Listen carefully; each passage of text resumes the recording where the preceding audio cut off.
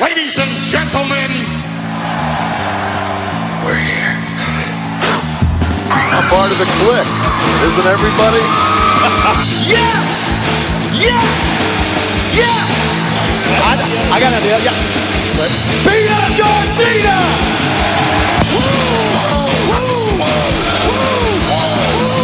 Give me a hell yeah! Oh, a little bit of the bubbly. Too sweet!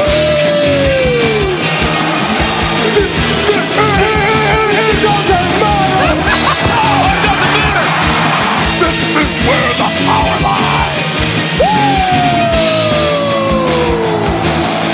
I am the man. We need if we can survive! It's showtime, folks! The following episode is scheduled for one fall, and it is for your listening pleasure. This is In the Clique. What's up, everybody? Baby Huey here, and sitting right next to me is my brother Tommy. How's it going, Tommy? I'm good. How are you doing? And joining us once again is our good brother from Pro Wrestling 101 on Instagram. It's Richard. How's it going, man? What do you care? I always care, man. We love you, man. Like you said, you're a good brother. You're a brother to Tommy and I. So, yeah, we're always concerned about your well-being. You're a brother from another mother. Tommy's the only one that checks in on me during the week. Make sure I'm still alive. Does he ask you a bunch of questions as well? Well, he'd ask me what I'm wearing. Yeah, if you want to go along those lines. And I tell him. Oh, there you go. He just wants to make sure that I'm bundled because it's cold. Yeah. Well, I see you got your Terry Funk shirt on right now. Your Funk you. I need to get that shirt. That's one of the iconic wrestling shirts of all time. Yeah. It's and by the way, I love the video you sent the other day of Terry Funk crashing a virtual signing for Stan Hansen. Yeah. I need to post that. That was awesome. I haven't seen it yet, but I heard it's really funny. Well, it's a Stan Hansen. I mean, it's just Terry Funk. He's gray haired now, but he comes in with some jacket that Sylvester Stallone gave him. That was from Rocky IV. And he slams it down while Stan Hansen is doing a virtual interview or a meet and greet. Signing, yeah. And he's just like, you see that? Sylvester Stallone gave me that jacket. That's a pretty spot on. Do you have a jacket from Sylvester Stallone? And like, no. I no. don't think so. Stan Hansen's like, no, I wasn't in the movie. So going back and forth. I mean, imagine just sitting there and listening to the two of them have a conversation. I love it. Yeah. But Terry two of my Funk, all-time favorites, right? God, how old is he? What, 79 now? Let's see. He was born 1944, so that makes him 76. Damn. Yeah. But think about it. He was taking chair shots in the head up until what? 2010s, maybe? Damn. Anyway, it was just a hilarious video. But yeah, so Richard, if you post that I think all the clicks I need to get a kick and out of it. Stan Hansen, he still looks pretty good in his early 70s, Yeah. Oh, you see his wrist though in there? He looks like he's got a baseball inside of his wrist from all the stiff lariats he's given. Yeah. Go back and watch it, Danny. Yeah. Okay. To go back and watch it because it's pretty gross. I didn't notice that part. His wrist looks like his elbow's in his wrist, like that the ball of your elbow. Yeah. Oh, man. I believe that, man. But no, it's two legends right there, and no, it was very fun to see that. It's probably bigger than when he busted up Vader's eye. And of course, I would love to get their take on this current generation of wrestlers and wrestling in general. And I like to think that's a perfect segue into our little bit of a clickbait news I want to get into this week. So The Undertaker making headlines this week. So he just out of nowhere made an appearance on Joe Rogan's podcast this week, which a lot of people were shocked and just surprised by it. But nonetheless, made for a pretty entertaining episode. A little under 3 hours long. I think it was like 2 hours and 45 minutes. I haven't had a chance to listen to it, but I did see some comments online as for some people saying he didn't really say nothing too new that we haven't heard already versus what he said on Stone Cold's podcast or the WWE Network stuff. So I haven't had a chance to listen to it, but nonetheless, I think it's probably a good move for Undertaker to be on Joe Rogan shows, the biggest podcast in the world, and reach a whole new audience. And I'm sure for the new people that are listening for the first time, it's a lot of new stories, or it's new to them, I should say, those stories being heard. But the big thing that came from this that got a lot of fans just wild up and back and forth, and, Twitter went crazy. People leaving, the keyboard warriors out there leaving their comments. More or less, Undertaker. Yucky. To sum it up, the big line that he said that got a lot of people all furious was, he said, Undertaker says the current WWE product is too soft. And just to specify on that, so here's an excerpt from it that I found online. Do you want to do it in your Tanker impression? No. I can't do a Taker voice. Well, Richard, can you do a Richard voice? I can't. I just choose not to. All right. Can you do a Taker voice? I can't. I just choose not to. Well, see, I'm bad at I do a Texas accent. Howdy now. Howdy. Well, now. Oh my God, you sound just like Ron Simmons. Oh, damn. But anyway, so here's the quote. This is what Undertaker said as far as, so, he was on Joe Rogan's podcast and give his thoughts on the current WWE product. And in response was kind of negative. And so, he said, quote, in that era of guys, too, men were men. You got into a dressing room today, and it's a lot different. I remember walking to my first real dressing room. Half of them had knives and guns in their bags. S got handled then. Now you walk in, and there's guys playing video games and effing making sure they look pretty. It's evolution, I guess. I don't know what it is, but I just like those eras. Man, I liked when men were men. And so I concur. So a lot of people were reacting to this, and there was another quote that he said later on.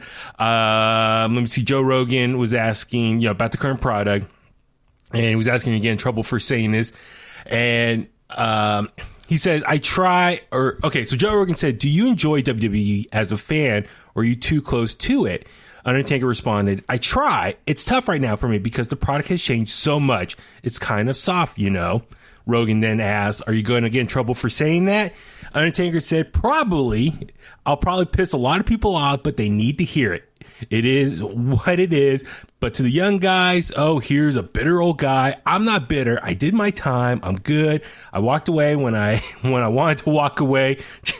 You should have been saying that like 10 years ago. But anyway, I just think the product's a little soft. These guys here and there have an edge to them, but there's too many pretty and not enough substance, I think right now. And there's a lot more to it. There's a much bigger quote about it. And just to sum that part up, it was about how he thought during his era, like the prime years, like the Attitude Era, all these guys were coming up together at the same time. And then they just left and he feels maybe didn't do enough to help the next generation. I 100% agree with that. So, I've talked about that with wrestling buddies of mine for years, because it's like, you think about it, Austin and Rock just gone. They weren't passing the torch to anyone. Triple H and Undertaker were really the only two that stuck around to do that on the big stage, kind of scene, because there was people that went to TNA, like Kevin Nash, Booker T, Kurt Angle, so on and so forth. But even then, Kurt Angle's still a rookie because he debuted in '99. So it's kind of like he's at an elite level, but he's not a veteran. Like it's kind of wild. Yeah. So let me just look here at this quote here as far as when you're talking about the veterans and stuff. I guess, it's interesting to think about this. So there's a lot to break down here. I guess let's first talk about just the concept of this generation is soft compared to his generation. They are. In what sense? How would you, what makes them softer now than 20 years ago? Size, brawling. No one can throw a punch anymore. Yes, I agree on that. That got exposed last week when Triple H was throwing punches with Randy Orton. Triple H, no one has a punch that good. And Triple H wasn't a guy 10, 15 years ago that you would say is one of the best punchers, but now you would, because he's the last guy doing it. They all do like forearms now. Yeah. Into the neck. Yeah. Jeff Jarrett, too, as well. And that had been around. I mean, I don't remember seeing Kevin Nash throw a fist. I always remember seeing Kevin Nash throw a forearm. So, yeah. But I think, I mean, if you were to put someone at the same level, let's say Cesaro, in a match with Rick Rude, you know, two kind of guys at the same kind of level, Rick Rude would eat him up. Yeah. I mean, nothing against Cesaro, but like, come on, when you're comparing people at the same level, you're losing to size. Like the high flying stuff they can do all day, but like, it's kind of like when you see something done to Keith Lee now or Walter, where you might do something high flying, but they're just going to Samoa Joe and they shove you off. Like the guys back then were like the smallest guy back then would be like one of the bigger guys now. Yeah, totally. Yeah. So, okay, a couple things. And for the most part, I agree with Undertaker is saying. And they're better. They are better athletes now. Yes. I just like he's not saying that they're not. He's just saying that they were tougher guys, and they were. And I think to a certain extent, it's just how I think people who are current wrestlers or superstars, how they treat the business, how they go about everyday life around the business and what they do in and out of the ring. It's just a whole lifestyle that's just different as far as what it means to be a wrestler in today's world versus back then. So like I said, there's a lot of layers I want to break down here real quick. So, okay, as far as, like I said, I agree with him to for the most part what he's saying. I think a lot of people are really misinterpreting some of his words and not understanding the full bigger picture of what he's trying to say.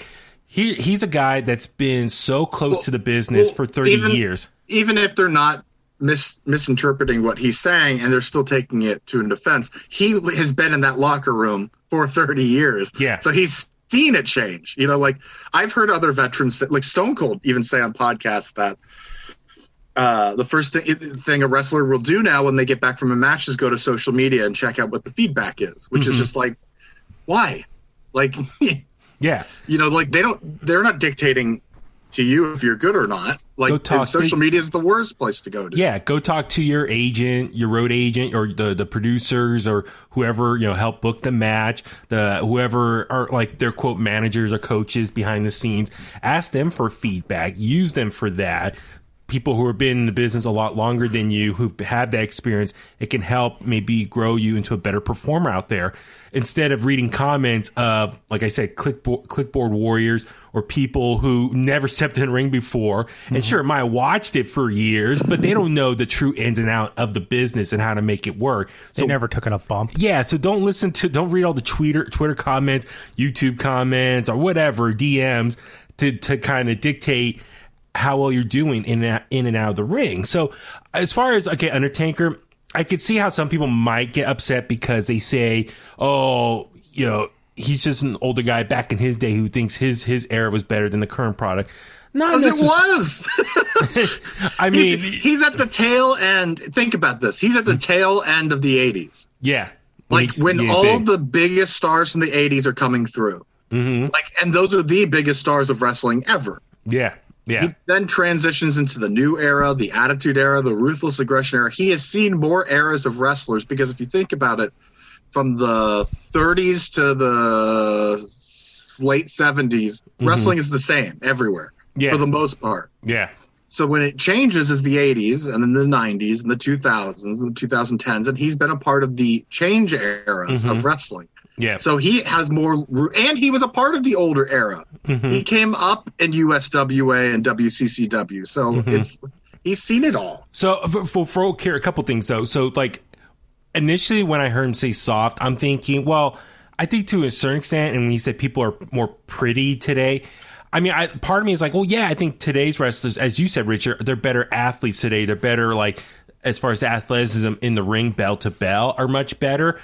And so, therefore, they take better care of their bodies and whatnot. So if you look at someone from, like, the bodies of the majority of the wrestlers today versus bodies from the 80s, it's night and day as far as just these big, heavy-set dudes who just bulky guys. Yeah, throw haymakers versus the more ripped and cut performers today who do like CrossFit and all that crazy stuff. So, for me, it's like, you look at it back then, those guys in the 80s and stuff who were, not in the best shape, who party pretty hard and die at a young age.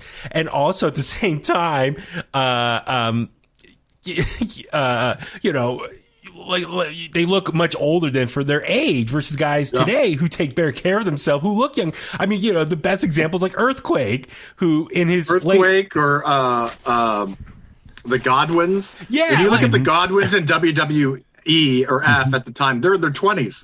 Yeah. I mean, but like Earthquake, like when he made his like initial first run, he was in his late 20s, but he looked like he was 45 years old. Yeah.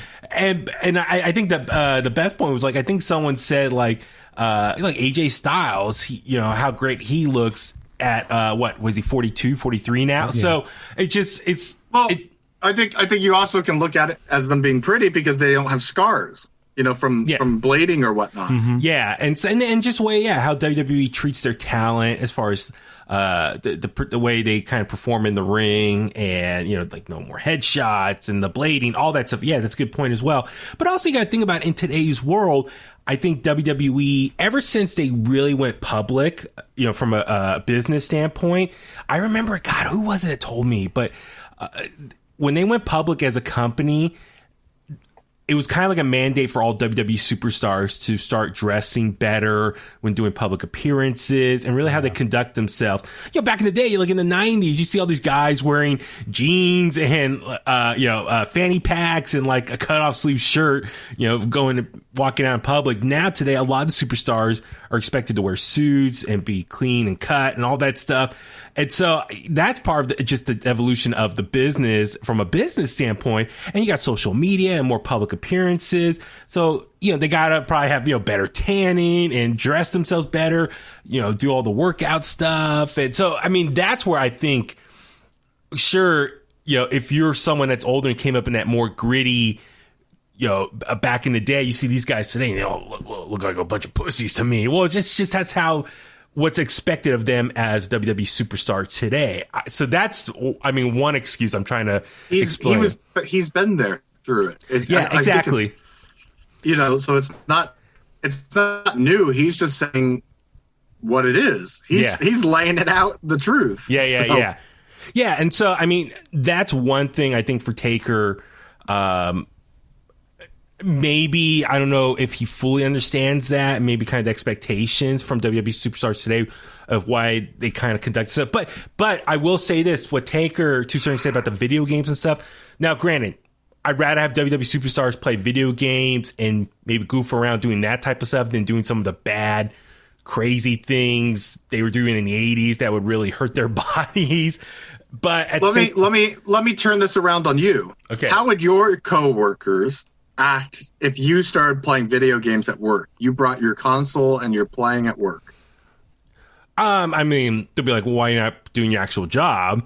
No. I mean, like, when you've got some downtime, are they going to think, oh my God, like, what the hell does he think he's doing? Like, he's acting like a child. That's how I look at it. I would get butchered for doing that at my job. Yeah, absolutely. And I think most people will. But I think, in WWE, a lot of these superstars are making a lot of money being video game personalities now and all that stuff. But what I'm trying to get at is, I think to a certain extent with Taker, what I agree with, I think a lot of these superstars don't take the wrestling business serious enough and focus their attention on too many other avenues instead of taking the wrestling aspect or as a whole more serious. Case in point is Ethan Page from Impact Wrestling, or formerly of Impact Wrestling now. I remember in the last 6 months, like his stock has really gone up in the last 6 months with the success of the North. Well, since he got into really good shape as well. Yeah, since he got into shape, the North were so successful, title runs. And he was doing a lot of other stuff, Twitch and YouTube vlogging and a lot of other stuff. And I remember he was really serious about saying I'm Julian. This is Julian. This is not Ethan Page. He was going by his actual name, his shoot name. And so for me, he that's the thing. And that's why I was kind of taken back. Wrestlers can't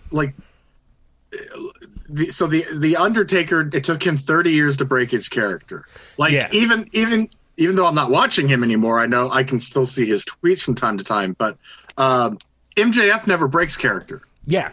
So that's what I'm leading to. That's a great example. So for me, what I'm getting at with Ethan Page, as much as I love him as a performer, as a wrestler, he really, once he leaves the arena, he really separates himself as just Julian and all these other avenues. So he just more or less says wrestling is just his job. And that kind of hurts me a little bit that he doesn't take, it seems, the business as seriously as like an Undertaker. Yeah. Well, look at another good example before he got called out for all of his other exploits is Joey Ryan.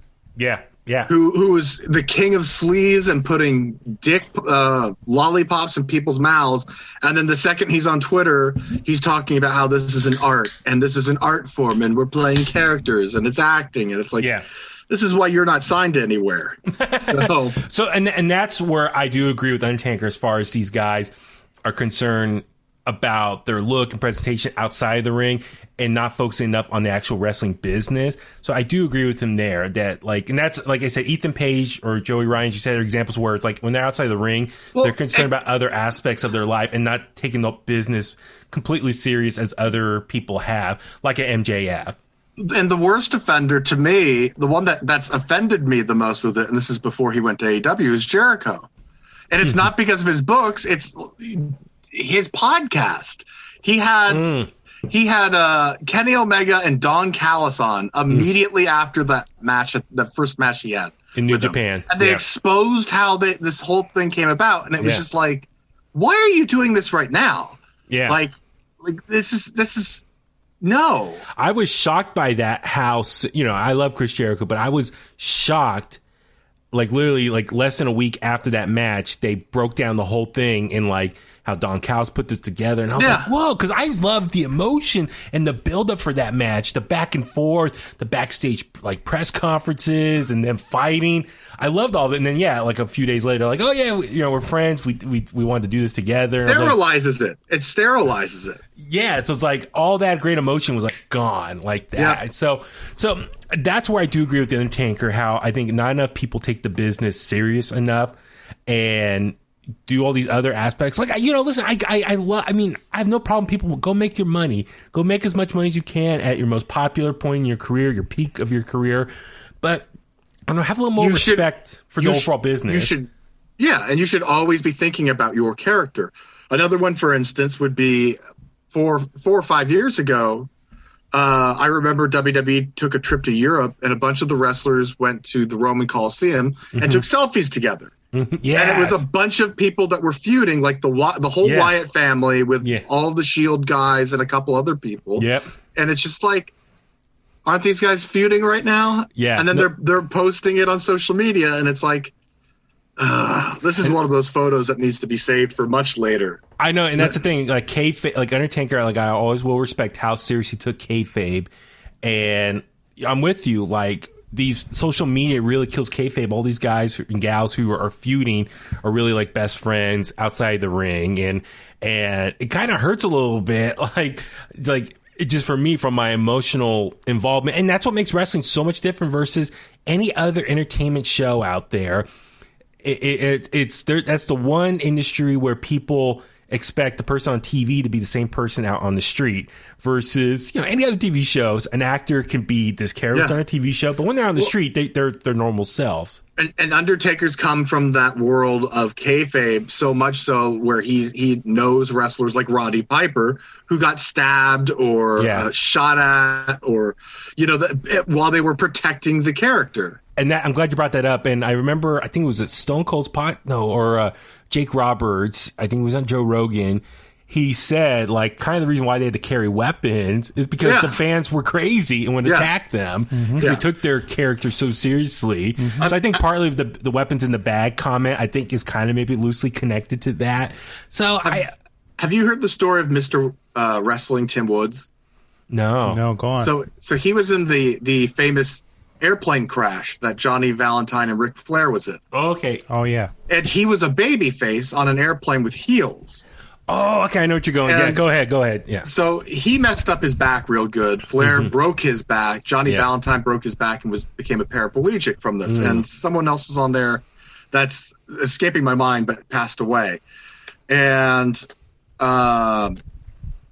because Mr. Wrestling was trying to keep kayfabe, he had to check himself out of the hospital and go wrestle the same night that he had an airplane accident to protect that he wasn't really the guy on the plane, even though he was. With these guys that he was feuding with, or it's like, I mean, that's the Undertaker. And I'm not saying by any means that guys today should go that far, but what I'm saying is that there were people that went that far to protect what they have, and then these guys just throw it away for social media likes. Yeah, and that's the other thing too is I think a lot of these guys who try to be pretty, it's kind of weird, like these tough guys, and then yet they take all these poses and selfies on Instagram or whatever, and them in these high fashion suits, and they're posing with each other, trying to be like models and stuff. And I'm like, I mean, I look at them, I'm like, come on, like I expect you guys to be these badasses in and out of the ring. And you guys all like this is the pose that they need to do. That's it. Just arms crossed. They don't want it. They don't want the photo to be taken, but they have to take the photo. Yeah. And so that's kind of one thing about social media is, I don't want to say specific things, but there's some guys I follow and I'm like, I look at their photos lately and it's like, man, you guys, like, I mean, imagine, Terry Funk or something would slap the S out of them with how they conduct themselves out of the ring. So I get that. The one last thing I want to touch on is, so as far as Taker says, like everyone aging out, and could they have done more to help the next generation? Because the next generation were just working with their other peers and trying to figure things out, how to keep the business moving along. I mean, part of me is like, yeah, sure, they all kind of aged out and they were gone. Do you think maybe they should have done more as far as putting other talent, younger talent over, or Yes, 100% yes. But is that ultimately their fault, or is that just the booking? And for example, Vince McMahon. No, I don't blame the booking, because the booking was still good when they were leaving or getting let go. Okay, like it's not even close, because like so many guys just left and went to TNA because of the lighter schedule and they got guaranteed money. Yeah.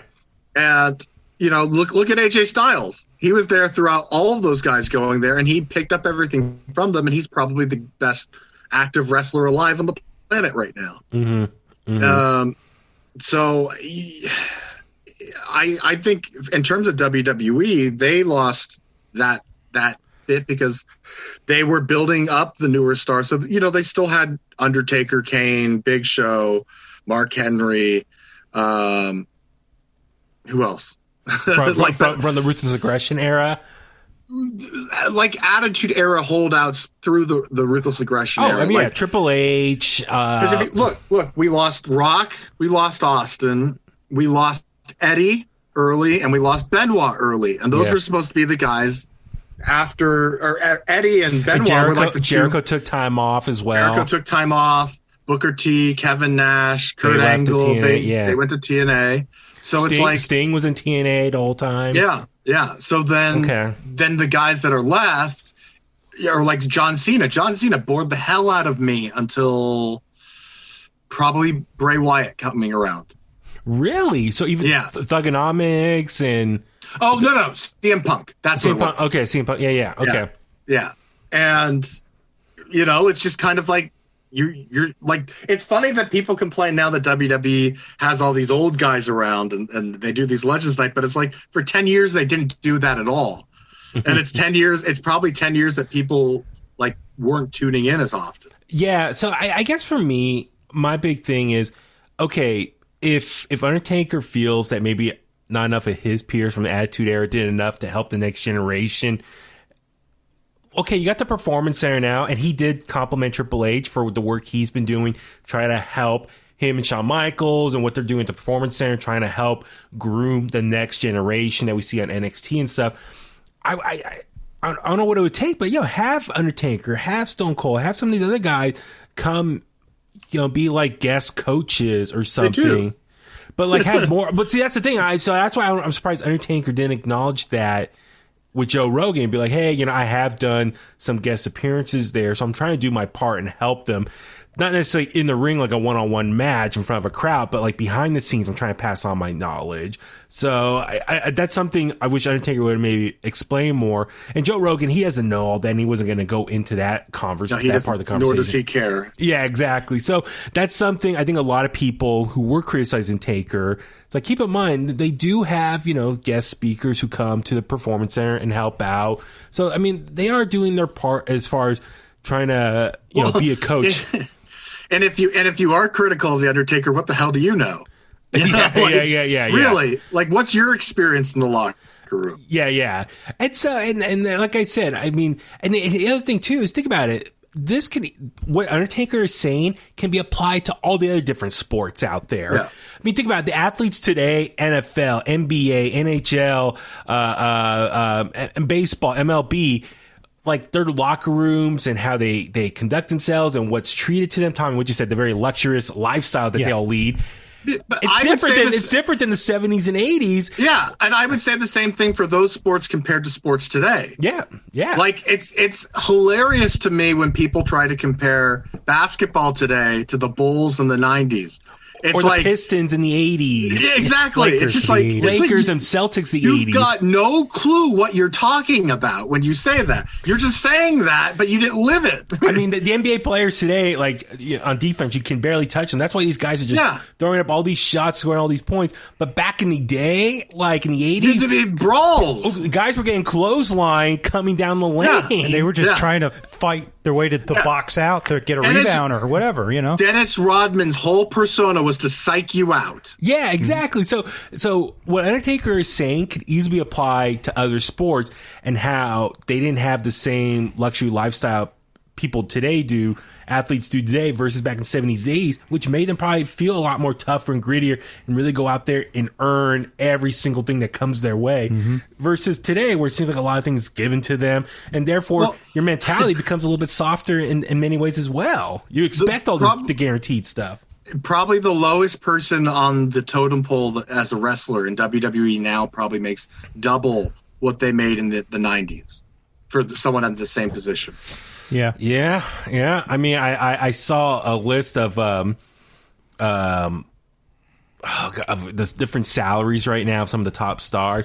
It's shocking. I mean, I imagine what these guys made today versus what they made in the 90s. I mean, like Shawn Michaels. Inflation, I know that counts, but like The Rock made something like $1 million in 1999.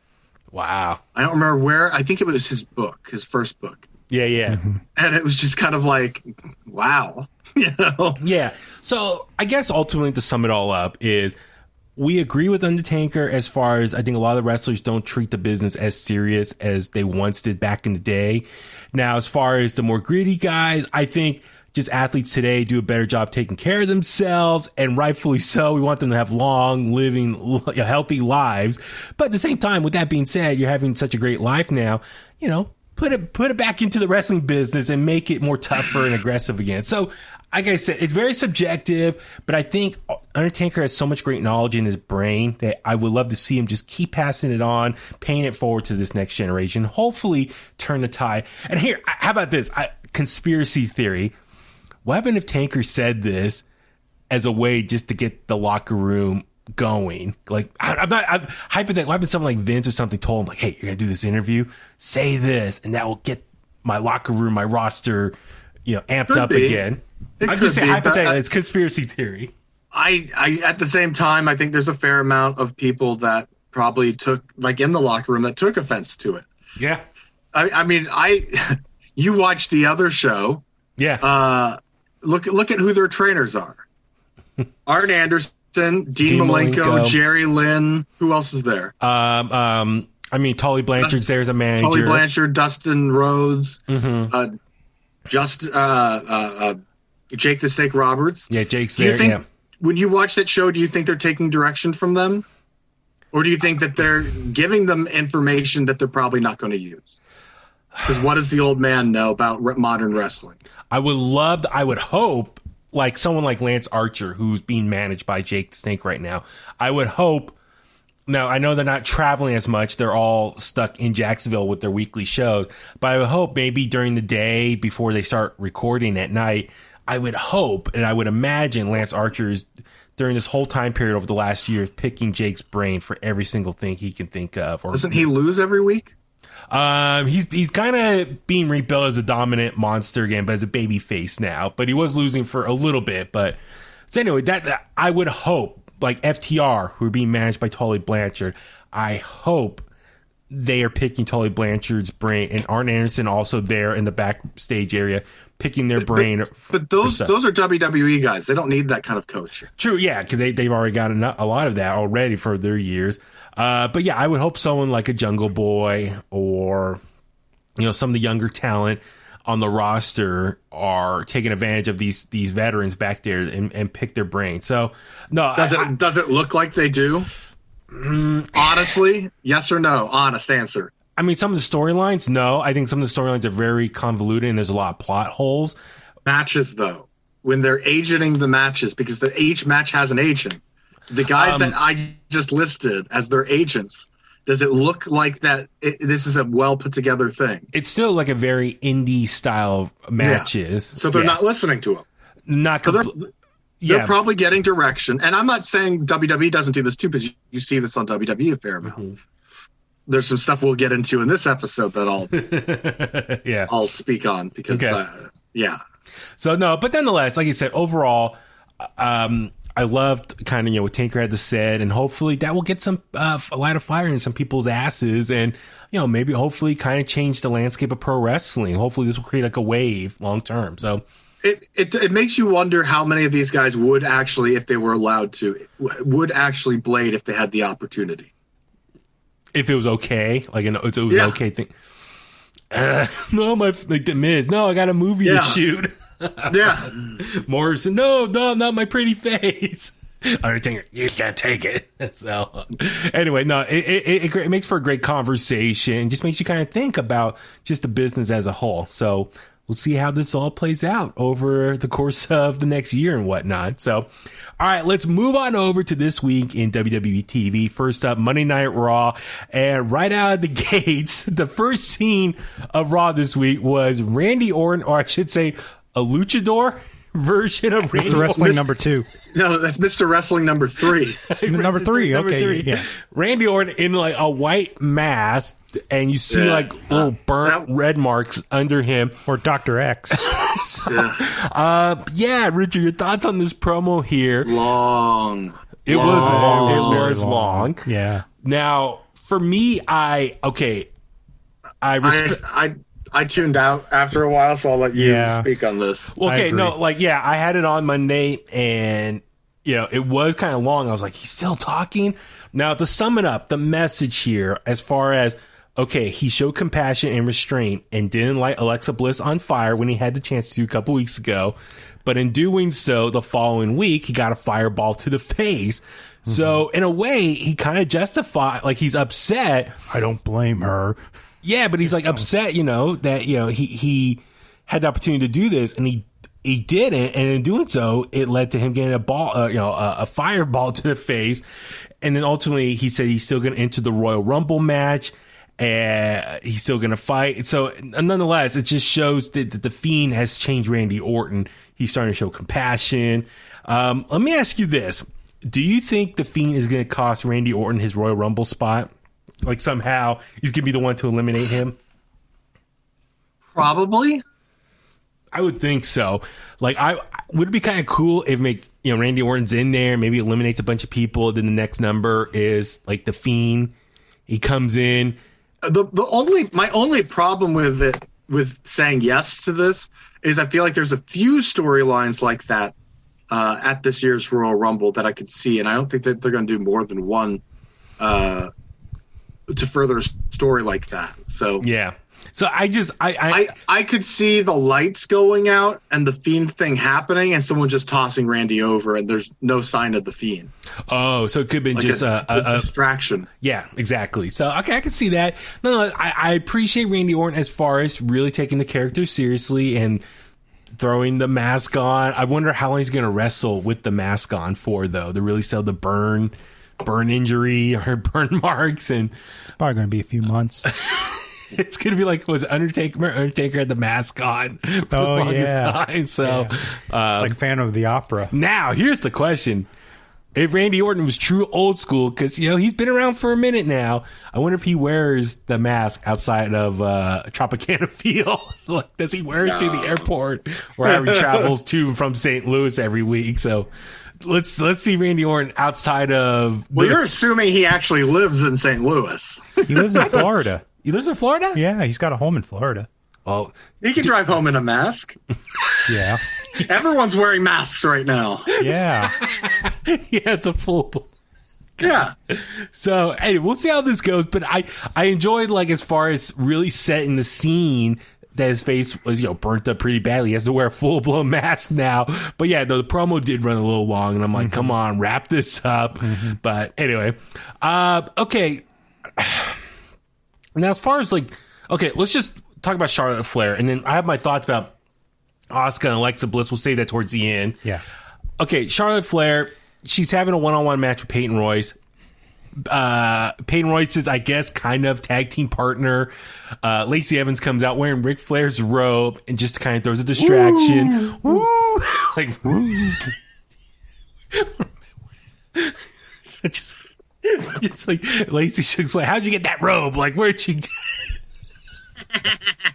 So, Charlotte Flair still defeats Peyton Royce, but ultimately the story here is Lacey Evans is wearing Ric Flair, Charlotte's dad's robe, and rubbing it in.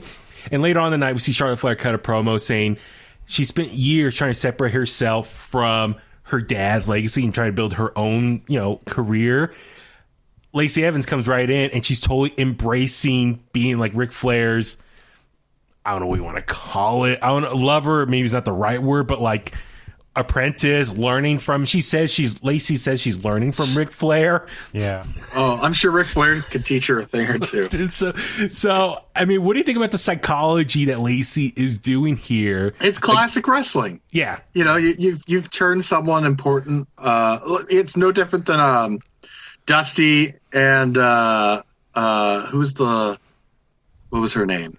The Baby Doll? Baby Doll? No, in WWF. Dusty Rhodes. What time period? When Dusty was Sapphire. in WWF. Sapphire. Yeah. Baby Doll. When No. Ted DiBiase paid Sapphire away from Dusty. Yeah. Okay. So, it's an emotional thing. It's just kind of like, it makes you hate Lacey that much more. Yeah. Because it's like, God, she's used Charlotte's father to mess with Charlotte's mind. And it's like, it's not like Charlotte's the Raw champion. So it's really more vindictive than like trying to get a belt off of somebody. And that's what I'll just tease this right now as far as when we lead to the main event. It's just kind of frustrating that this episode, you have the women's tag team champions, Asuka and Charlotte, but they were never seen on screen together as all, not being shown as a unified team. They got separate storylines right now versus maybe having their own storyline, which I know you could feel that way, earlier in the week, but then we see on Friday why we got to see them again. True. Okay, so yeah, we'll get just put that on hold for a sec. So, but anyway, like I said, I'm just a little frustrated that the tag titles I feel like are not getting enough attention, at least on Raw. I'm now, granted, when I first saw Raw and then now jump ahead to SmackDown, at least they're getting some love there, which we'll touch on in a little bit. So anyway, now listen, we saw Mace defeat Xavier Woods. So Xavier Woods, poor Xavier, he's getting beat up by Retribution. I just want to say, my main thing was the promo before the match. Mustafa Ali says he hopes Kofi's jaw injury keeps him out through WrestleMania and therefore is payback to what happened to him a couple years ago. Remember, Kofi Mania took place because Mustafa Ali got injured from Randy Orton. Kofi was the replacement in the Elimination Chamber and had that great performance and then led to the Kofi Mania build to his match against Daniel Bryan. Let me ask you this. Do you want to see maybe a Mustafa Ali Kofi feud once he's healthy? And could that be maybe a big WrestleMania match there? I don't know about WrestleMania, but I think it'd be a good match.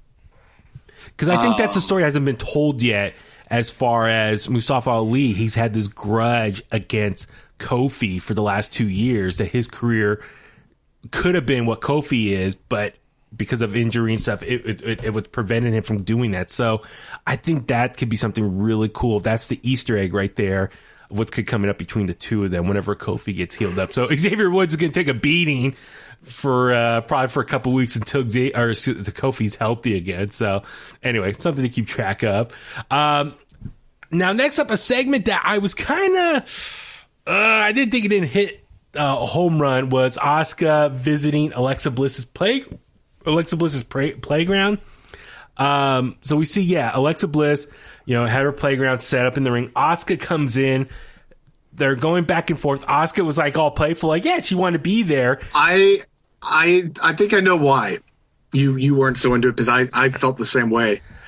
I think Alexa Bliss's tone changed to the angry, don't sit there. That kind of threw me off, where she's like, I wouldn't sit there if I were you. That would have been better. Yeah, and so Asuka is like trying to be playful and wanted to sit down and swing next to Alexa Bliss. And she's like, don't sit there.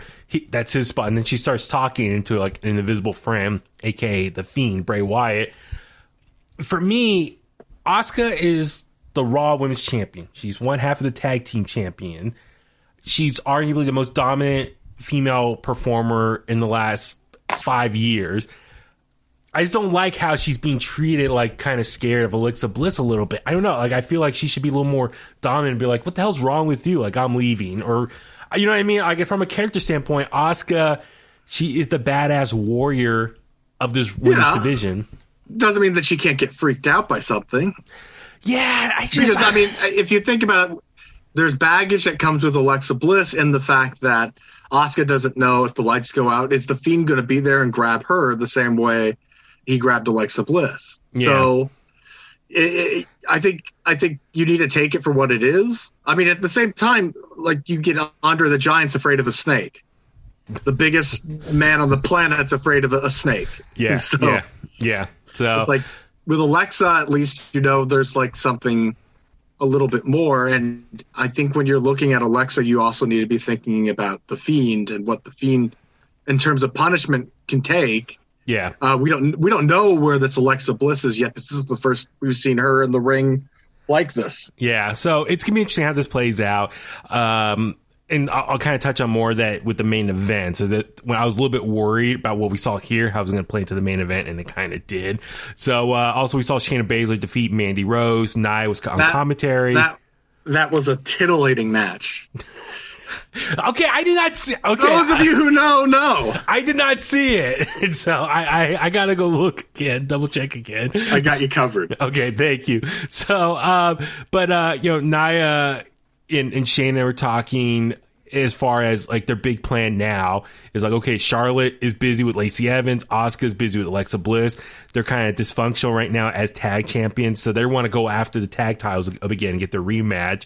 So, okay, we'll see how this plays out with them. And then let's see, we see AJ Styles take on Ricochet, easily match of the night. Am I right, Richard? Here, that was phenomenal. No pun intended. Mm-hmm. I mean, just the back and forth, and finally let Ricochet just kind of do his thing out there, and AJ catch him and lay the finisher on him. Yeah, that was great. That was a great finish. Ricochet needs a mouthpiece desperately. He is so bad on a microphone. Yeah, no, totally. I mean, that's the thing. I love his in-ring work. I loved him in Lucha Underground, but dear Lord, is he stale on the microphone. Oh wow, yeah, no, I definitely. I see what you say about that. Okay, interesting. So, no, but yeah, Ricochet, he is such an amazing athlete. Going back to our comments about our discussion with Undertaker, he's such an amazing athlete. What he could do in the ring, not a lot of people can do, and it's so good. And do you think he has the majority of the whole package, but what is he missing? Yeah, maybe a mouthpiece could really help him. He's below indie level on the mic. He's really terrible on the microphone. And that's something like, maybe these older veterans could help work out with him. I don't know. Like going back to what we talked about earlier with older veterans from the Attitude Era, could they come in and help teach a promo to Ricochet and kind of really get it out of him? I don't know. But anyway, he would be a good addition to the Hurt Business.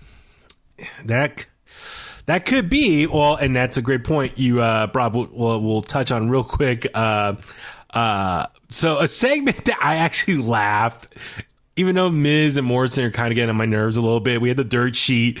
They brought out Gilbert, which, first off, just glad to see Gilbert is doing okay. Remember, he had a heart attack last year. So I'm just glad he's doing okay. And then they bring out a phony Drew McIntyre, who was actually played by actor David Krumholtz. Because he was on the Deuce. Yeah, I was watching. I was like, this guy looks familiar. Is this the guy that was in that movie Life with Mikey with Michael J. Fox and all the Santa Claus movies, Harold Kumar, Numbers? He's like one of the main stars for the Deuce on HBO with James Franco, Maggie Gyllenhaal, and James Gandolfini's son. I was watching, and I was like, that guy looks familiar. Is that him? Yeah. But I didn't realize, hey, I'm a big guy myself, but he's a little bit thicker right now. So I think he's done that for a role because he gained a bunch of weight for the Deuce, and then the second season of the Deuce, he lost, like, he was the skinniest guy you've seen. Gotcha. Okay. So, for acting cool, but I laughed when he was trying to say the line, and he stops, like, you want to do it again? He's like, no, we're live. Where'd you get this guy? New Jersey.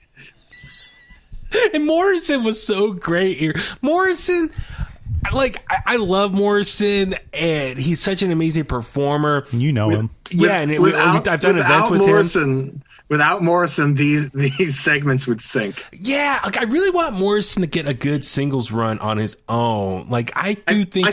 I think it's coming, especially with his wife as a free agent. Yeah, and I do speculate Taya's probably going to sign with WWE. She should. Yeah. So with Morrison, I really think he could be a champion, a WWE champion, if booked correctly. But it was just so Morrison really makes these segments fun, and he saves them for the most part. So anyway, I'm just I love the segment. I thought it was really funny, and just Gilbert going, Wah! Even in the background. Wah!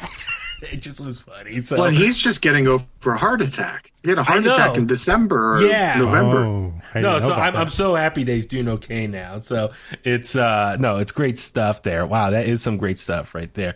So talking about the Hurt Business earlier on, there was that botch.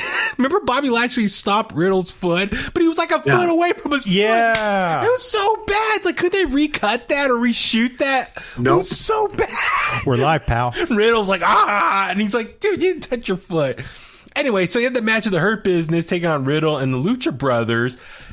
So do you think Cedric is going to get kicked out of the Hurt Business soon? Because he kept tagging himself in. And I'm like, what's going on here? How can you have dysfunction already when you got the majority of the titles on Raw? It could just be, look at the other guys. He's the youngest guy in the group. He needs to be immature. Yeah. So I wouldn't be surprised if they jumped him or something and taught him a lesson, and lesson learned. Or maybe do a switch with Ricochet. It's such a hot group right now. I don't think that they're going to touch it.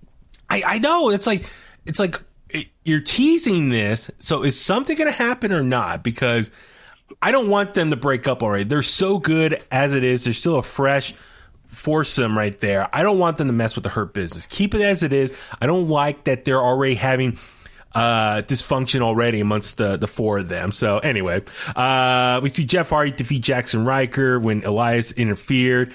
I don't know. Is Elias Ryker? This thing's probably, I don't know how long this is going to last for as well. Yeah, no comment. Yeah. Anyway, all right. So we jump to the main event. Alexa Bliss taking on Raw Women's Champion Asuka. We see the match start. The lights go out. And then the setting of the Thunderdome's different. Got the purple lights. Asuka, a whole different outfit. She looks possessed. Asuka is throwing a bunch of action at her or offense towards her. Alexa is no selling any of it. Ultimately, she was using Miyagi karate the whole time. Exactly. It was all defensive. So she ultimately defeats Alexa Bliss. Or excuse me, defeats Asuka.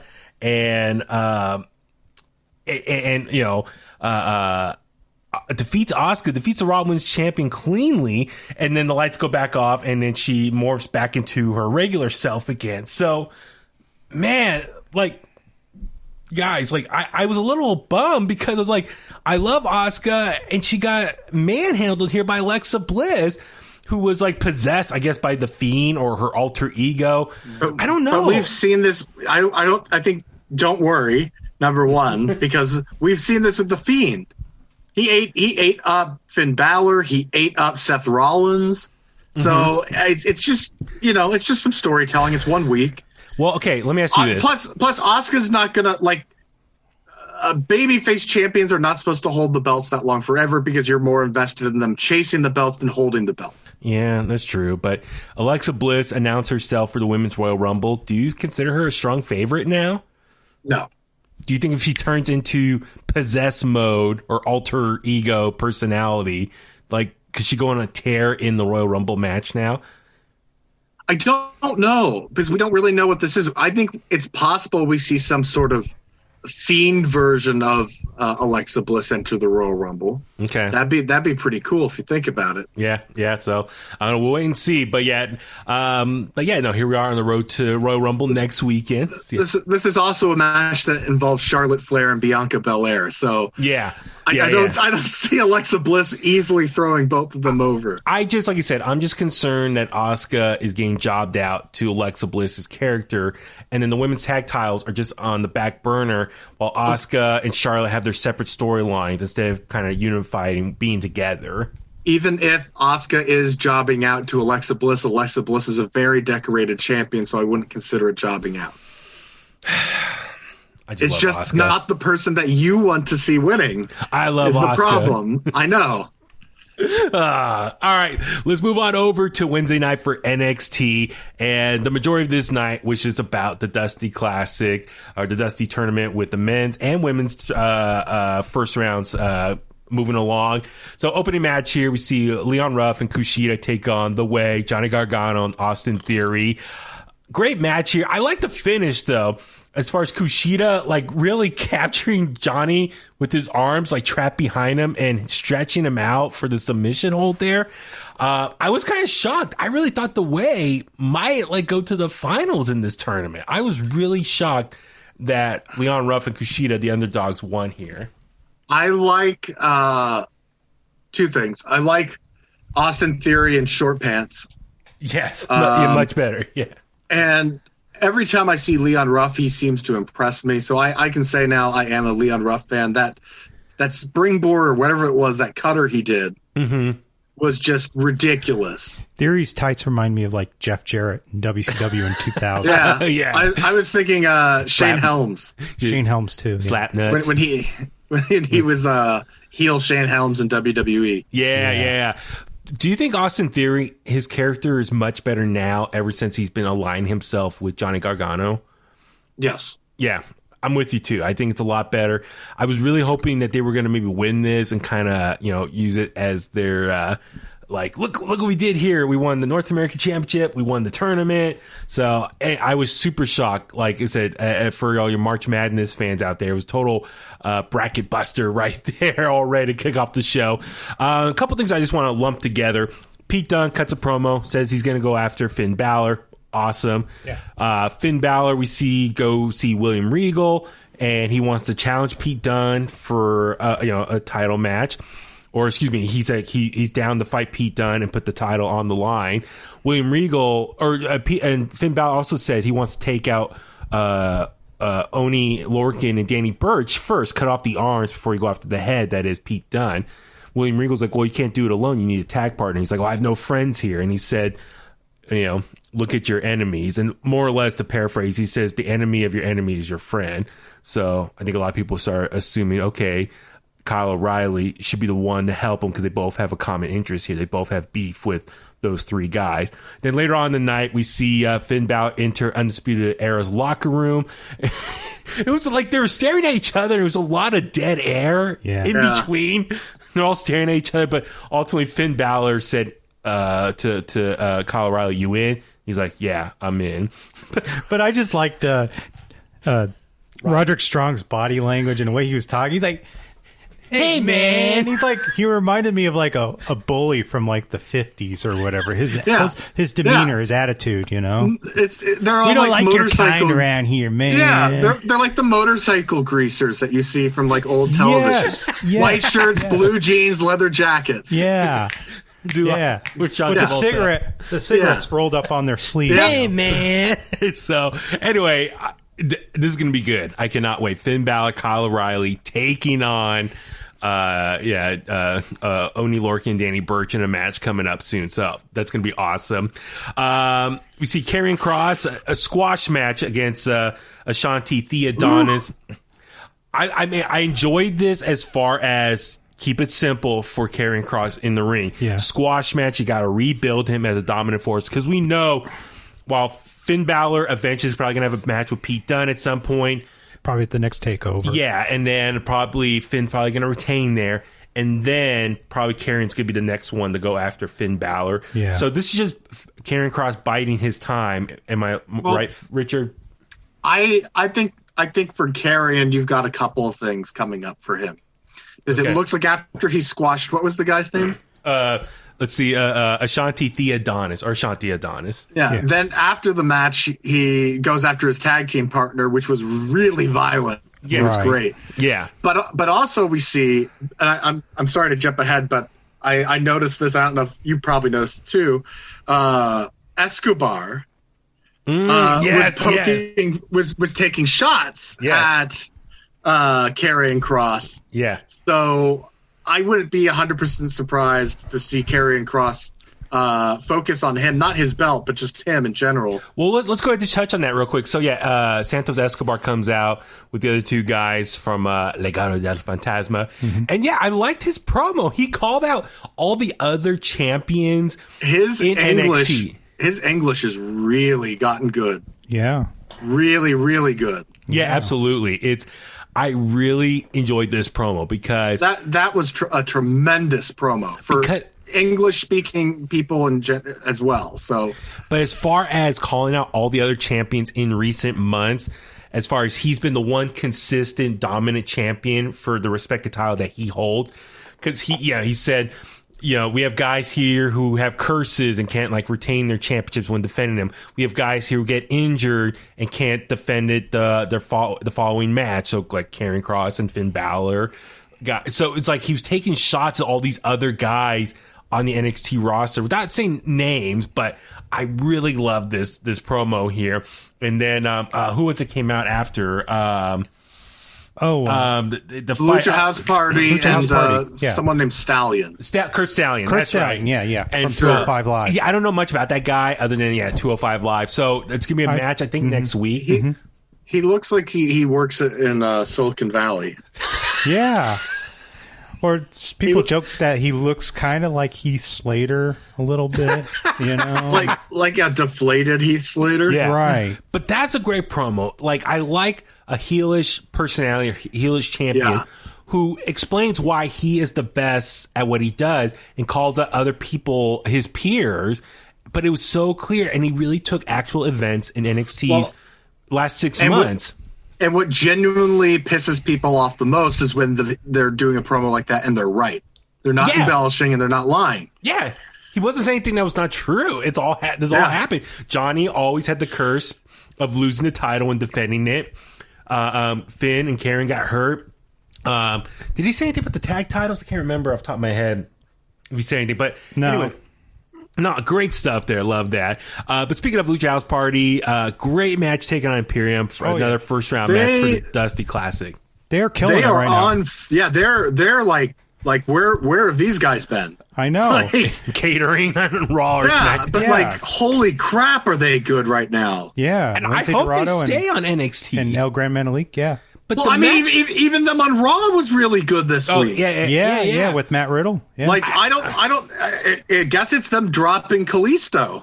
He was a weak link on SmackDown. Seriously. Where's he been? He hasn't been on SmackDown in ages. Who cares? He's been teasing going to the other place. Yes. No, this is great. There's a great match here. I love the different styles. Imperium, more grounded. hard hitting. Well, mat-based wrestling. Yeah, Lucha House Party are high flying. High flying Lucha Libre style. I think they need to get some different music. Something that takes a little more serious, because that music was the one that Kalisto and Sin Cara used in NXT. And it's just kind of like, neither one of those guys are in that group anymore, so why are you using the same music? Yeah, no, it's a good point. I really wish, change it up. It's to kind of maybe rebrand them a little bit. Mm-hmm. Yeah, they're seriously, like, they're one of the best acts in WWE right now, I'd say. Yeah. But I mean, I love how they took out one of the guys in Imperium outside the ring, and then I believe it was was it Fabian Eichner? Fabian Eichner was outside, and the other guy with hair, Marcel Barthel, he was in the ring, and then Grand Metalik. Was it Grand Metalik? That springboard Hurricane Rana. Oh my God, yes, dude! And just a finisher. Oh, so good. It was, and they won clean. They won clean. I was like, wow, they won clean. And those and both those teams are great tag teams. So it's like, oh my God, like, that was a really enjoyable match. But I think a lot of people were assuming Imperium was going to win, former NXT champions, tag team champions. There was a strong favorite going in. Another bracket buster. I think it was Beth Phoenix, who was in-house on this episode of NXT, which was cool to see her in person. She gave a great speech when they got into the women's Dusty Classic. Yeah, so, but I was going to say, she called out Wade Barrett because, like, he's like, oh, my bracket is totally ruined now. Yeah. So that was cool. But, so anyway, Tommy brought up a good point to me before I watched it. So the guys in Imperium walking up the ramp. Yeah, as they lost the match. And then out of nowhere comes Alexander Wolf. And everyone was shocked to see him there. And they're like, isn't he? Yeah, and they were just kind of bowing to him. Yeah, they do the pose. They're embracing him. And so, Richard, what do you think this means? Do you think Walter is coming to America, or he's calling them to bring them back to NXT UK? That's what I think. No idea. Do you have a I mean, I love, like, the tag team division. I'd like to see Walter there. I'd like to see Walter there, but at the same time, what's Walter really going to do there? Like, Walter has the same problem coming here as he has over there, and the problem is that he's not on WWE Raw or SmackDown. Yeah. I think they're better off just going back to the UK. I mean, I think deep down it's probably a way to bring them back to NXT UK, and because they were seen on that restart episode of NXT UK, they were on the screen. I remember all the tag teams coming to the ring, and they all were gonna fight for it. So, Imperium did acknowledge that they want those NXT UK tag titles. Yeah. So I would love to see them go back and get them, and then really dominate Imperium or fill out them as all champions. Yes. But they're so good. I like seeing them on NXT Prime, but then again, they have a lot of tag teams right now doing their thing. So I don't know. I mean, I would love to see Walter come to America and maybe start something for the next takeover. I think he will eventually, probably by the summer, maybe. Yeah. I'd like to see him in the Royal Rumble. Yeah. That would be badass. Maybe next year. God. We'll see. All right, next up, so we saw Beth Phoenix cut a great promo with William Regal on the ramp, just, kicking off the women's version of the Dusty Rhodes Classic, Tag Team Classic. But no, great stuff. I love how she acknowledged all the alumni, part of the women's evolution over the years. Yep. Pretty much just all the top women stars you see on Raw and SmackDown now. So that was great stuff. But we saw Casey and Canizaro and Kaden Carter. Yeah, take on Toni Storm and Carter. Martin. Dude, another upset here. This is a tremendous match. Mm-hmm. It was, and I'm so happy for Casey and Kaden because they are a legit tag team as far as the way they present themselves over the last year. That they're friends, they're a tag team. They don't do a lot of single stuff anymore now. I've never seen it. I don't know what to call that move that Catanzaro did at the end. Let me see what WWE.com has it listed as. It was like a 450 guillotine leg drop of some sort. Yeah. Let's see. she hit a jaw. This is what WWE.com says. Jaw-dropping, twisting senton off the top rope to make good on her team's promise to pull off the huge upset. So, okay, twisting senton. I don't know how many spins was that, though. I don't know. That was nuts. It's a tongue twister. That was a great finish there. Upset. I mean, of course, Io Shirai did help out in a way. Yeah, take out Mercedes Martinez, get some payback for what she did to her a couple weeks ago. Yeah. So, but yeah, big upset here. I'm super happy for them as baby faces, a legit tag team in this tournament. So I thought they were going to lose first round with that matchup of Toni Storm, former NXT UK Women's Champion. I like Toni Storm's promo early in the show. It was really good heel promo. Do you think Toni Storm, she's trying to be like a female Shawn Michaels now? Yeah. She's in that kind of awkward stage that Bayley was in when Bayley first turned heel. So she's trying to find it. She's trying to find her inner heel. Okay. I think she's getting there. Yeah. Oh, yeah. She's going to be good. Like, I'm glad for the heel turn. It gives her a little more opportunity to be more charismatic. So, all right. You see Tyler Russ take on Bronson Reed. Earlier tonight, we saw Tyler Russ come out of William Regal's office before Malcolm Bivens could meet him. And he's like, make this match. And then Malcolm Bivens was like, well, you should have asked me. Like, I don't think we should have gone this route. But he's like, all right, we'll do this. So I kind of like Malcolm Bivens is like, okay, you kind of went behind my back, but I'll still embrace this match here. Solid match here. Bronson Reed ultimately get the victory.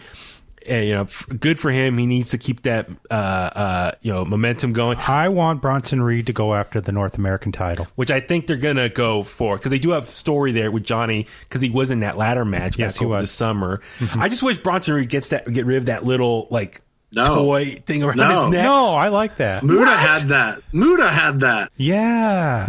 It's an homage to the great Muta. Yeah. Really? Okay. Yeah. I did not like this. I thought it was too long. I think Bronson Reed should have squashed him in a minute's time.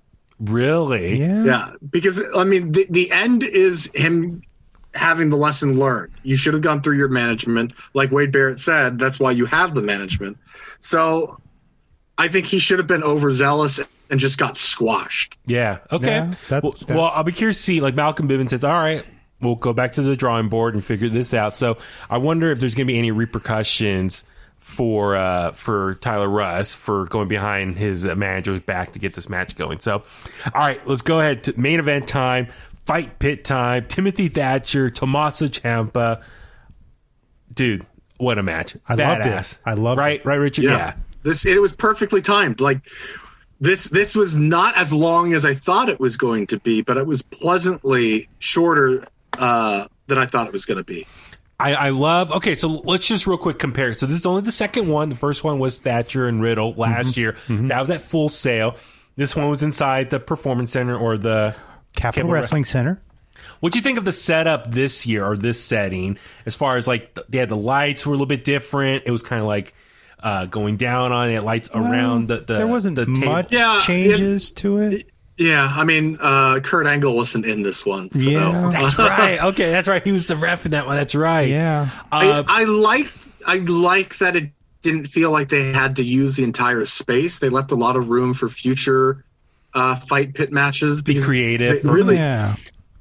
They got up on the ramp. They wrestled on half of the ramp, or fought on half of the ramp. Yeah. Then went into the pit and then got bossed in the corner and hit the submission. Yeah. It was simple. It was really well done. Yeah. I like how, they both walk up the steps and start up top and, brawl it out up there. And then eventually during the commercial break, the picture-in-picture, that's when they both drop down to the actual ring. But I like how they used the cage, all aspects of it. But really using the corner.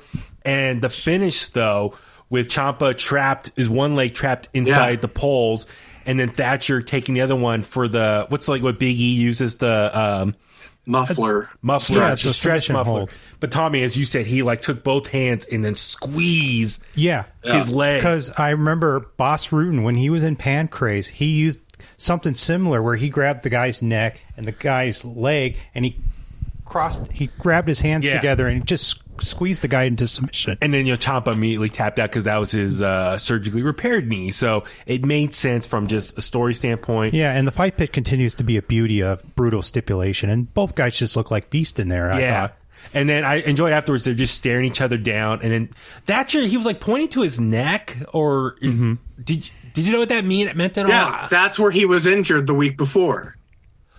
Oh, I was like, okay. That was the weakness. That was the weakness. Well, because he couldn't raise his arms up. Remember that? Yeah. Oh my God. Okay. I don't know if you guys saw it, but there was a WWE.com exclusive. First video, Ciampa was in the backstage area. He was with the trainer, and he said, no damage here. You should be fine. I'll get some ice. But he mentioned, hey, Ashanti Adonis got injured with his match with Karrion Kross, so him and his partner are out of the Dusty tournament. So there's an opening. And you see Ciampa just thinking. And later on, you see Thatcher leaving the arena. His arm's still hurting. Ciampa comes up and says, hey, why didn't you break my leg when you had the opportunity? He said, respect. Because, Thatcher, he's always about, they kept mentioning at the beginning of the match, taking liberties. So you thought Thatcher was going to be like really ruthless, bloody, no holds barred. But he showed restraint against Ciampa because of respect. And then Ciampa said, hey, there's an opening in the Dusty Classic. You want in? And he kind of shook his head and walked off. And then sure enough, it was official. They're tag team. And they had their match on actually 205 Live this week. Yeah, I need to catch up on that. Yeah, I want to watch that too. But they won.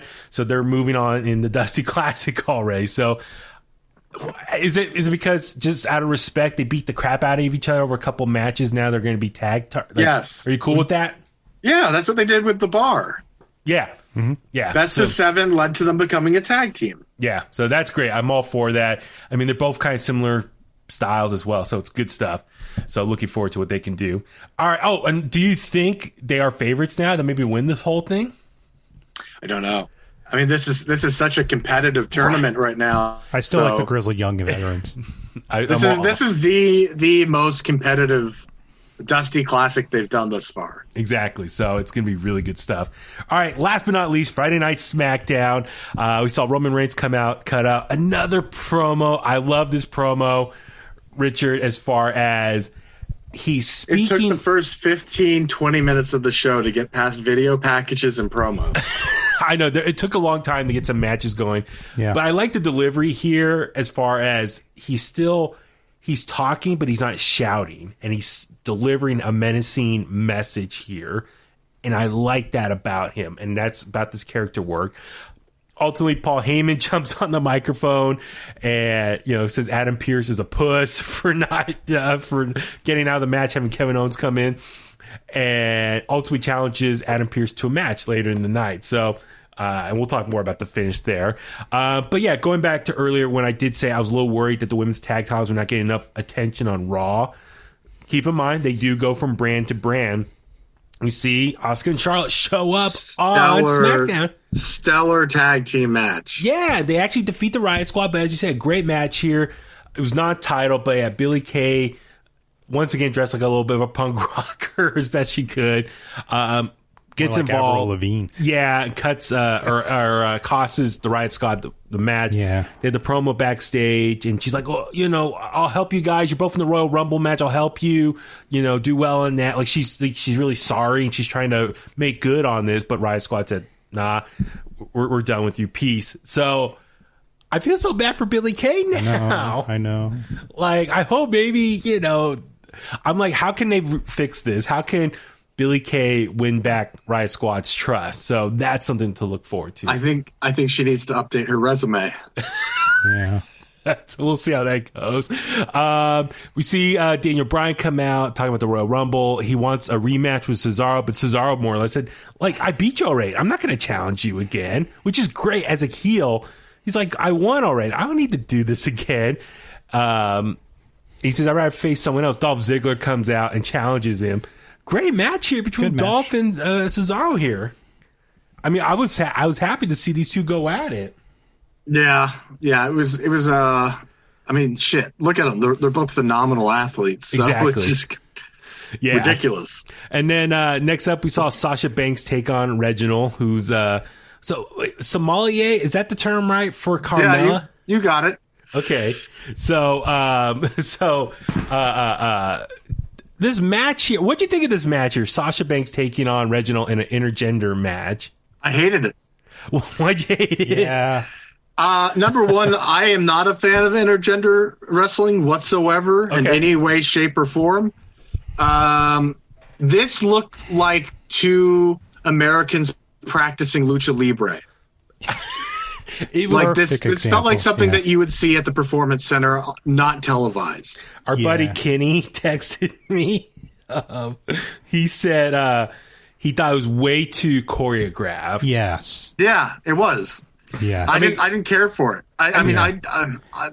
This is why I couldn't get behind the Tessa Blanchard, Sami Callihan thing from Impact, because I was kind of chiming in on that, and then until I saw like some backstage brawl between the two of them, and it felt like I hit this, then move this way, then duck this way. Like it's all too crisp looking. Like they've gone over it too many times. Yeah, it was like really smooth, like too smooth to be like a grudge.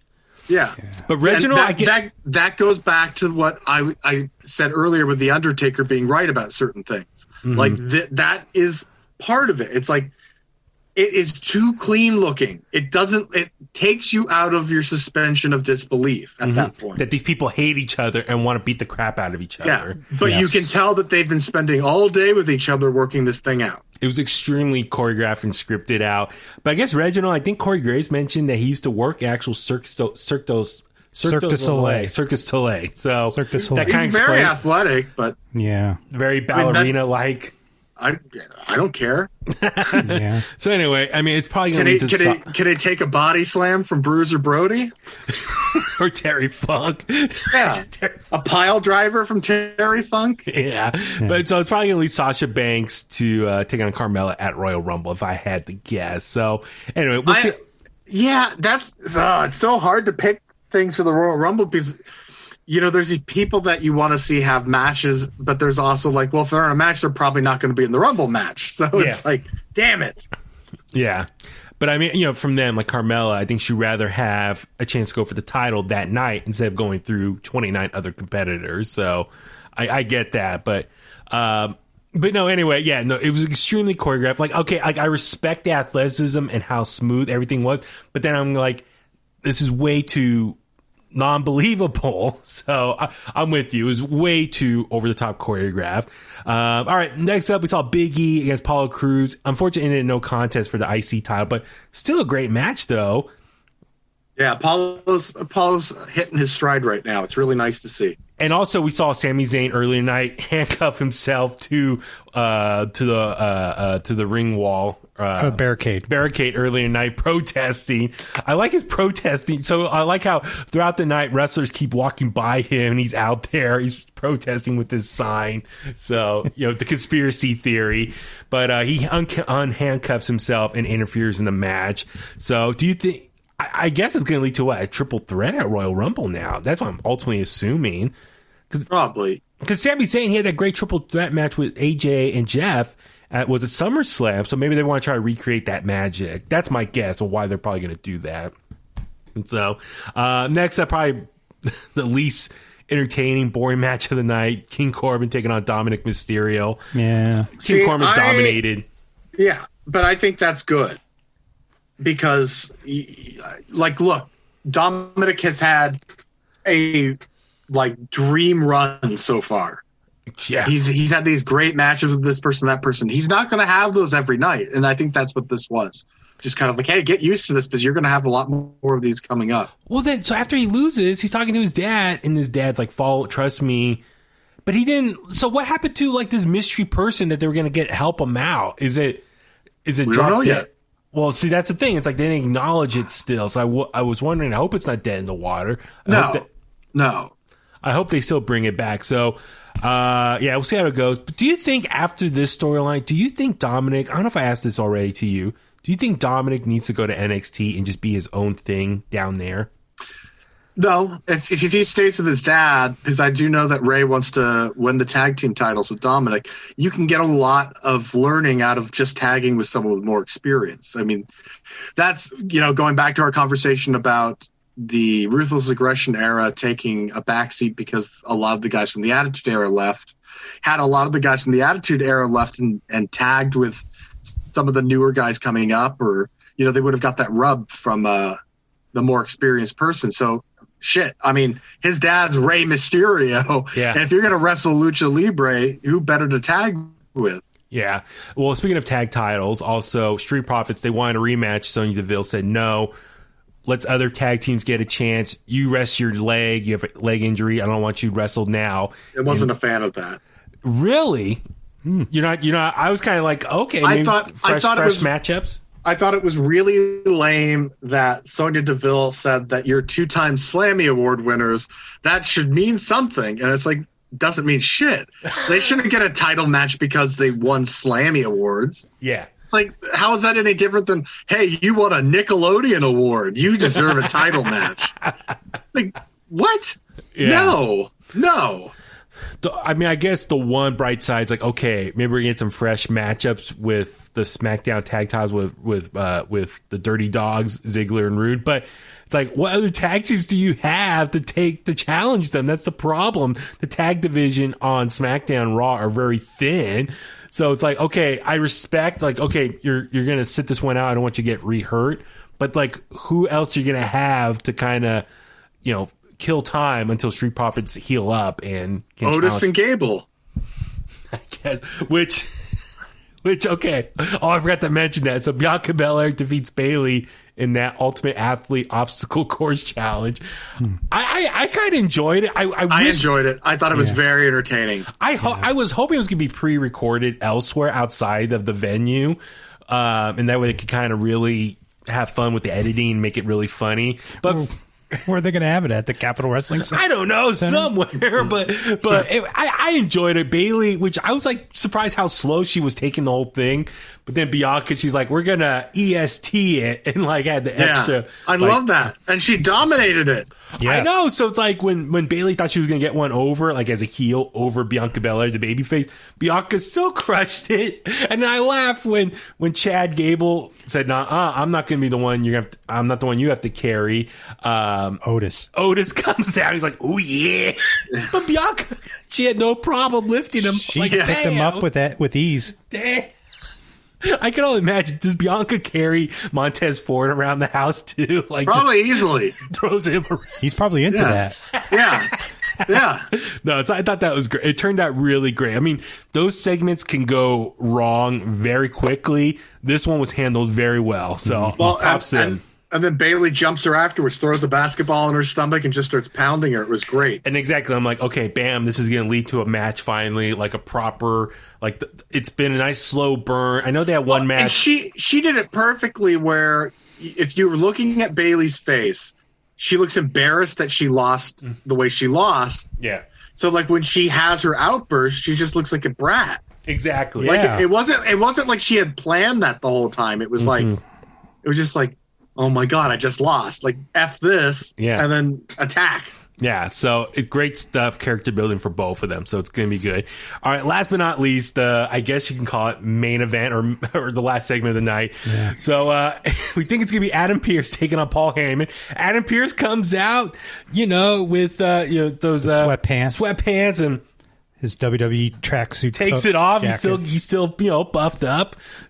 Former NWA World Heavyweight Champion. Scrap iron. Paul Heyman comes out. We start putting tape on his hands. I'm like, oh crap! Paul Heyman ready to throw down. Get a little ECW vibe out of him. He's wearing his suit. I know, that's the only thing. It was like, oh, the suit's obvious. He's not going to actually do anything. Yeah. Starts walking up the steps like, oh, my knee. He falls. And he's like, oh, I can't wrestle. So it's just, returning the favor to Adam Pearce. Roman Reigns comes out, and this is my replacement for Paul Heyman. If you ever want to see a really bad match, go on the WWE Network and look up Paul Heyman versus Jim Cornette in a tuxedo match. It's the worst thing you'll ever see. Yes, this is way back in, 1989? This was what? Clash of the Champions or whatever it was? Mm-hmm. Yeah. It's terrible. Yeah. They're just I know what you're talking about. Blubbery people, like girl fighting in the middle of the ring trying Cornette to address has talked each about other. this so many times on his podcast about how bad this match was. Cat fight. So Roman Reigns comes out and he's laying into Adam Pearce. I think Adam Pearce got one shot in. I was kind of hoping he was going to get a few more shots in to kind of... I was kind of hoping that, but Roman just dominates, and then he takes it outside, goes back alongside the Thunderdome screens. But then sure enough, Kevin Owens makes the save. We see the promo earlier tonight where he's like, says, I can't, he's doing like a selfie video. He's like, I can't, they won't allow me into the arena. Paul Heyman pulled some strings, but he talks about the tattoos on his fingers or his knuckles. Each are the initials of both his grandfather and both his mom and dad's side, and wish they were alive to see him succeed in WWE. I thought it was a great promo. I just wish it was in front of an audience or in front of Roman to really sell it home. I gotta say, WWE has really done a good job of making me want to see Kevin Owens beat Roman Reigns for the belt. Right? Yeah, absolutely. Comeuppance. So, but yeah, Kevin Owens comes in, makes the save, and starts beating the crap out of Roman. Yeah. Like, Roman hasn't got his ass kicked too much since he's been back. But yeah, he pop-up power bombs him on the table, and Kevin multiple stunners. Mm-hmm. Yeah, and Kevin Owens is standing tall at the end of SmackDown. I mean, I highly doubt Kevin's going to win the Universal title at Royal Rumble, but as you said, it's really, they're doing a great job building up that emotional attachment to Kevin Owens that really believe that he's going to beat the crap out of Roman Reigns here, and I'm all for it. Mm-hmm. Good stuff here. So, all right, great episodes of WWE TV this week. Once again, a lot of entertaining stuff. All right, on that note, let's go home. Richard, where can all the clicksters find you online? All the clickbaiters can find me at Pro Wrestling 101 on Instagram, and on Twitter you can find me nowhere. Damn it. All right, then. All right, Tom, where the clicksters can find you? Well, you can always find me on Twitter and Instagram at IronFist1982. I'm Baby Huey. Follow me on Facebook at Baby Huey Official, Twitter and Instagram at Baby Huey83. Subscribe to In the Click on Apple Podcasts, Spotify, Stitcher, YouTube, Google Podcasts, all the major podcast platforms. Email us intheclick@gmail.com. Follow us on Facebook, Twitter, and Instagram as well. And on that note, let's go home. And that's the bottom line, because Huey said so.